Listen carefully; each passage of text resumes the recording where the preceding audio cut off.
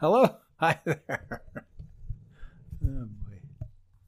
My mic just tipped over and I hadn't had it turned on. And yes, welcome to another scintillating professional podcast from Gary Rogowski. Thank you for joining me on Splinters. You know, I just feel like leaving this in today because it's just indicative of how things have been going.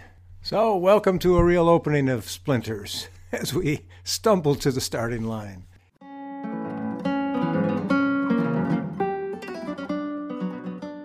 Good God, perfection is a killer. And I've been trying all my life to be perfect, and I haven't gotten there yet. I'm giving up. I told a new friend, Joseph or Joe, that I tell my students this.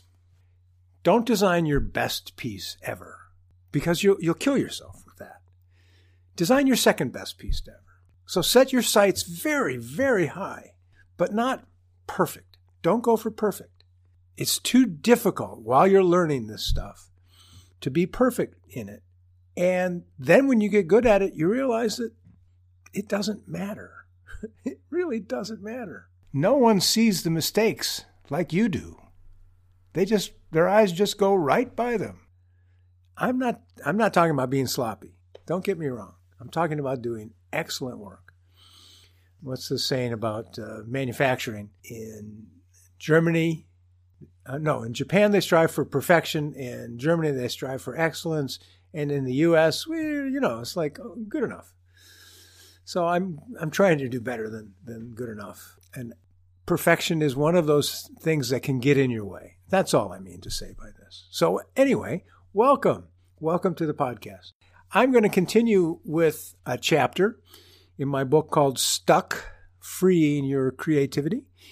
I don't know when it's going to come out. I'm working on it now, but I wanted to start giving you some snippets and thoughts from it. So here goes. A chapter entitled Something Useless and Beautiful. Creativity is something useless and beautiful that feeds our soul. You cannot eat the idea of it. The sick will not be healed by its thought. This musing does not fuel a conveyance nor drive a tractor in the fields. It does not produce a new fruit, nor will it make a good wine. It will not pay your bills, do the laundry for you, or make you thinner.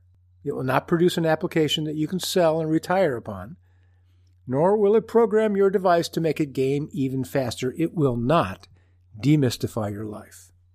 Yet, it is a simple one. Create. Learn to create, and thereby expand your world. Practice being creative to stimulate your own curiosity. Give yourself permission. Make time in your life to be creative, and your sense of fulfillment will grow. It's really that simple. Learn how to form work out of your own mind and hands that will have a positive impact on your life and on the world around you. And this idea will help to make you whole again. And from that result, many good things will unfold. It's that simple. Perhaps it can even help you do all those things I mentioned earlier. Now, creativity is not a requirement of living. It feels sinful some days to not be productive in a normal fashion. I used to feel guilty taking an afternoon off in the middle of the week. The rest of the world was out there hustling and striving and bustling and getting work done, and I was taking a hike. And that was a good thing. To be creating something small and insignificant to anyone, but beautiful to me, is productive. It helps me to make things that are beautiful. It satisfies a need to see and to experience and to create this beauty in our world. And beauty, howsoever you define it, however ugly or fetching or curious you make it, is what we require more than ever in this parlous time to stay centered.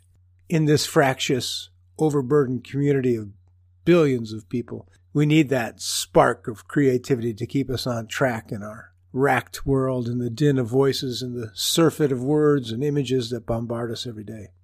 Because it is in the act of creation that we recognize our common qualities, the need to be seen and to be heard, the desire to love and to be loved, the urge, however tiny, to make a mark on the world during our short time here, to plant a flag that says, I was here.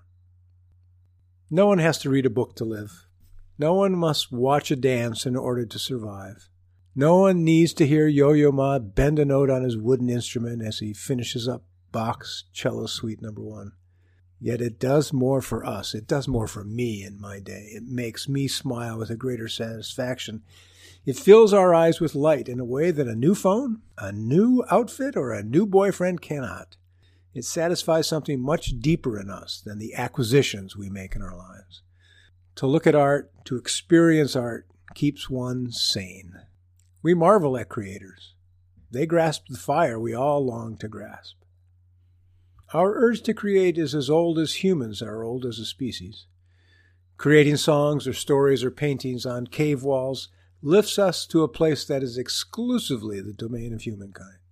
It may not be valued now by anyone but you, but make no mistake about its importance in your life. It may be the only thing keeping you attached to this rock, the only act that grounds you in a day filled with distraction and noise and jostling and mindless routine, designed, really, I believe, designed to numb us to the insanity around us every waking hour. How do we cope with this surfeit, this overload on our senses and on our mind? Steal the time to create. Steal this time for creating until it becomes a part of your everyday. Make the effort required to create. Now, creativity is so broad a term that it can be interpreted to mean any multitude of methods, from playing a song on your spoons alone in your room to dancing in the street to singing or rapping your rhymes in a club.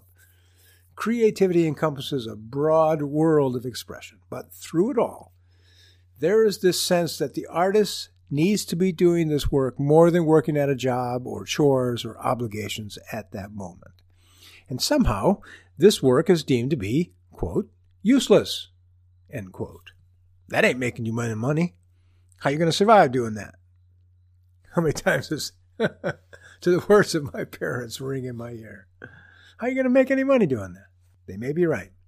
But beauty, like virtue, is its own reward. Working towards my own fulfillment is as useful an activity as I can imagine. Oh, I'll go out. I'll make a living for myself. But if I don't have the time to create, if I don't make that time for myself, I don't feel right. Look, I cannot define for you what makes you feel right inside. I know how I feel when I look at something that I have made, what sense of satisfaction and perhaps dissatisfaction that it gives me. But look at what I've done. I want to shout this to the world. Look at what I've done. And if no one applauds, if the world does not notice, then I get to sit back and reflect on what in my piece is done well, what needs fixing, what made me feel good about it. Because I need to always remind myself that the work is not done for someone else. Even a commission or project done for money, it is always done for me, to feed my soul, to quiet my voices, to give me the satisfaction of knowing that I created the work from nothing, from my hands and my wits. Let it also be said that I have moments when I deeply doubt my own work, my abilities, and my decisions. My wits some days seem to be named half, dim, and knit. But these moments pass by too. What you create, it must be said, will not look like how you imagined it at first. It will not take the exact form you envisioned when that lightning bolt came out of the sky. But that's how it should be. Creation is a mystery, and a great amount of hard work and effort, and things happen. Things you don't expect will happen on that road to the end. We strive to do better, to get better, but splashing in its waters without worry about whom we're getting wet is how we stay together. Don't worry about the output. This activity is as vital to our understanding of ourselves as is breathing. Without the soul of art within us, without that understanding, we are without meaning in this world, I think. Without this breath of creativity in us, we are lost in a world gone mad. And, up against the world's new religion of capitalism. Art in its many forms is what makes life worth living. Whether it is your own creative spurt or your appreciation of another's efforts, it is what makes life worth living. That understanding, that moment when you see something and go, oh, that's beautiful. Now, the intention of my book is to nurture those among us who are afraid to try, those who need to be reminded that they are not alone, and for those who are weary of the effort, those who have been trying for years and struggle. This book is for those among us who have been told they have no value. I know that feeling. These essays are for those who feel odd and alone and confused and wonder why they feel so different in a world of sameness and conformity. This book is for those who have been too frightened to speak out loud their fragile ideas to the world. Ideas that they fear are not unique. And guess what? They're right. Most ideas are not unique. They are an amalgam of others' thoughts, tries, failures, cocktails, concoctions, recipes, snippets, samples, stolen moments, shapes seen a zillion times on the way to work on the subway or walking or during your bicycle commute. Is that little slice of sky you get to see with your head pressed against the window before the train goes into that tunnel again. Just that one little moment. And this tiny tremolo of an idea is trying so hard to be heard. This is what has been stacking up inside of you all of these months. And letting that idea out, the creation of a great idea, creativity. This is what you're here for. Because your voice is unique. There is no one else like you. You can't be nervous when you present your stuff as if you're going to be compared to someone else. You can only compare yourself to yourself. I know, that's simplistic. We, of course, compare ourselves all the time. Oh, look at his work. That's much better. Look at her stuff. She's really, I'm thinking of someone right now. Her stuff's amazing. But no one else can say it the way you say it, or play it like you play it, or express it the way you do. And armed with that knowledge, it's easy. It's easy to go out. And hard. I know. Look, I want to inspire people to take a chance on themselves. They need to understand that a great deal of what the world gives us now is simply distraction. The internet tells us mostly noise, whose result is to steal our focus and send us down another rabbit hole and, in the end, sell us stuff. That's what they're doing. The internet has turned into a giant money machine for many people. That's what it's about. And I'm here to tell people that we have no time but right now. This is not a dress rehearsal for later when we get our act together. And then I'm going to go back to high school and ask that gal out, or I'm going to study harder for that one test, or I'm going to do this when I get out of school. And you don't get that second chance. Time slips away from us fast. But if you let go of your fears of failing, your fear that you won't be perfect, you can do this work. Failure is our best teacher. Perfection, that's our enemy. Learn to strive and fail and learn from your mistakes.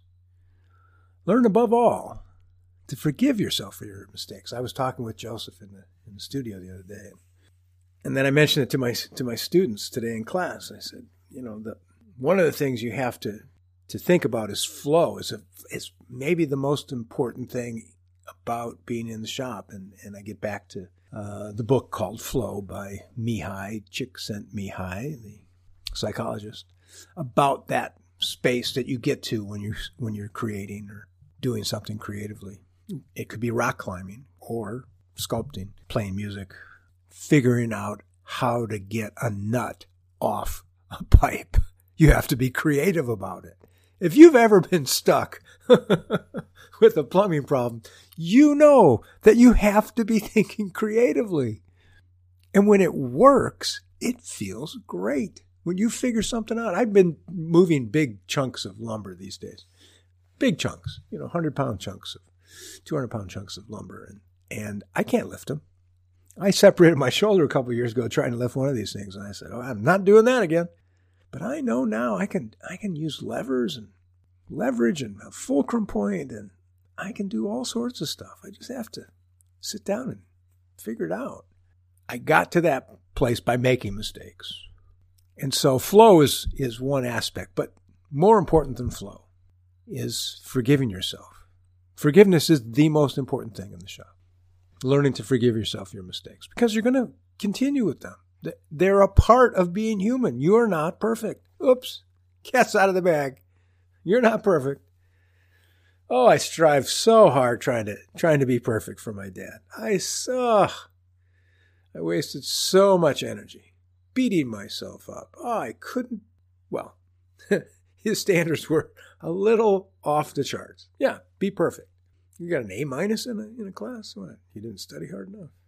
There was no pleasing him. And I unfortunately adopted that attitude for many, many years, which made it so hard to work with me. I was a pain in the ass to work with. Working in the shop with me was tough because my standards were so high, because I wouldn't allow mistakes. I still have a hard time with it. Don't get me wrong. I am still a very loud woodworker, and that's because I'm screaming at myself for another screw up. But understanding that it is simply a part of being human, the burden lifts from your shoulders. Learn to forgive yourself for your mistakes, your inevitable mistakes, and that worry about what's going to happen, because that kills what's happening right now. Another precious day is wasted, and there is no time to waste. This creativity stuff is important to me. I believe in its power. I believe in the power of language to change us. I believe in the value of art and the impact it has on our senses, our sense of place in the world, our sense of being in the world, feeling alone, feeling safe, feeling at risk. You are the complete master of your art and an abject slave to it. The complete master of your skills, my technique, my abilities, how I practice and use them. And at the same time, I am an abject slave to my emotions and my insecurities and my complete and utterly profound confidence that I'm a fool and a minor thinker. And yet this is all I have. This is all I have to work with. This is all I got. I have to take this small gift and nurture it the best I can, or leave it alone to die by the wayside. And I refuse to do that. I refuse to do that. I would walk the streets of my neighborhood with the Beagle, and I saw, this is the truth. I would walk those streets, and his name is all over the streets of Portland. Elwood Wiles. And I'd see Elwood Wiles' name stamped in concrete, northeast Portland, southeast Portland, downtown, 1906, 1908. And I made a promise to myself. I said, all right, 2008 or 1908, Elwood Wiles stamped his name in this concrete. He was a contractor. He poured cement. I used to pour cement. And I said, by God, by 2008, I'm going to be doing this work that I want to be doing. And it was writing and doing more work at the bench, but in a different way. But the writing part of it was really big. And I did. It took that goal, really made a difference for me. And I don't know what it is for you, but I know that I had to turn myself to do that creative work because time's running out. I've spent years not doing the work, not paying attention to the voices in my head, filled with all the insecurities about, oh, it's not good enough, it's not this. Having people say to your face, oh, well, you're not really an artist, you're a furniture maker. Okay. I have the only voice just like mine, and I'm the only one who can tell this story, just like you. In this time, our work, our occupation, the effort we make in every day consumes us. To find the time to create, when I get a break, maybe on the weekends, when I feel better, it doesn't occur. I've had students say to me, I really want to take classes, but I'm so busy. When things let up, and I write back and I say, things will never let up. They will never let up. You have to make it. You have to make the time. You have to be selfish. One has to be regular and habitual about creating. One has to do this more than anything else. It has to be done. Like my stretches in the morning, I have to write. Because the purveyors of our content, of our cell phones, of our videos and movies, want us to stay hungry for more content. They have fashioned a drug that we love, that constantly wants renewing. Look at that screen, look at that screen, look at that screen. In my text, here's the line. I had a prospective student write me once to postpone his enrollment in a class. He penned, I look forward to hopefully signing up for a master class in the spring when work calms down. And I replied to him, it has been my experience that work never calms down. One must ignore it. Good luck. The product of creative time is real, sometimes tangible. And this is another reason to be creative. It flies in the face of what most people do in a day. And at the end of that day, have nothing to show for it. Creative work can be touched, seen, smelled, perhaps, listened to, tasted. work created by artists has heft, staying power, influence. Even if it's brief, its effect can last a lifetime for you.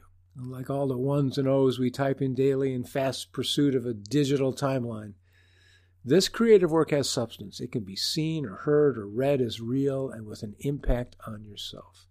At the end of the day, to be able to say, this is what I have done today. This is what I accomplished. Look at it. It's not done yet, but I made progress. That's a great feeling. Creativity resides inside of you. It's a fact. It's a truth. No one will help you find that time you need or allow you the freedom to create either. You must free yourself to do this work. And if you do, it will satisfy something in you like few other endeavors can. Be selfish. Steal your time for yourself, for your art. And every day try to be creative. Carve out space for this work. In whatever endeavor you engage in, use your creativity. Make something of each day. Learn to create something useless and beautiful. Invest in something important. Invest in yourself. Yeah. But this is what is going through my head, and so I thought I'd share it with you. Thanks. Thanks very much if you stuck this out. I appreciate that. Support me on Ko-fi. Appreciate that.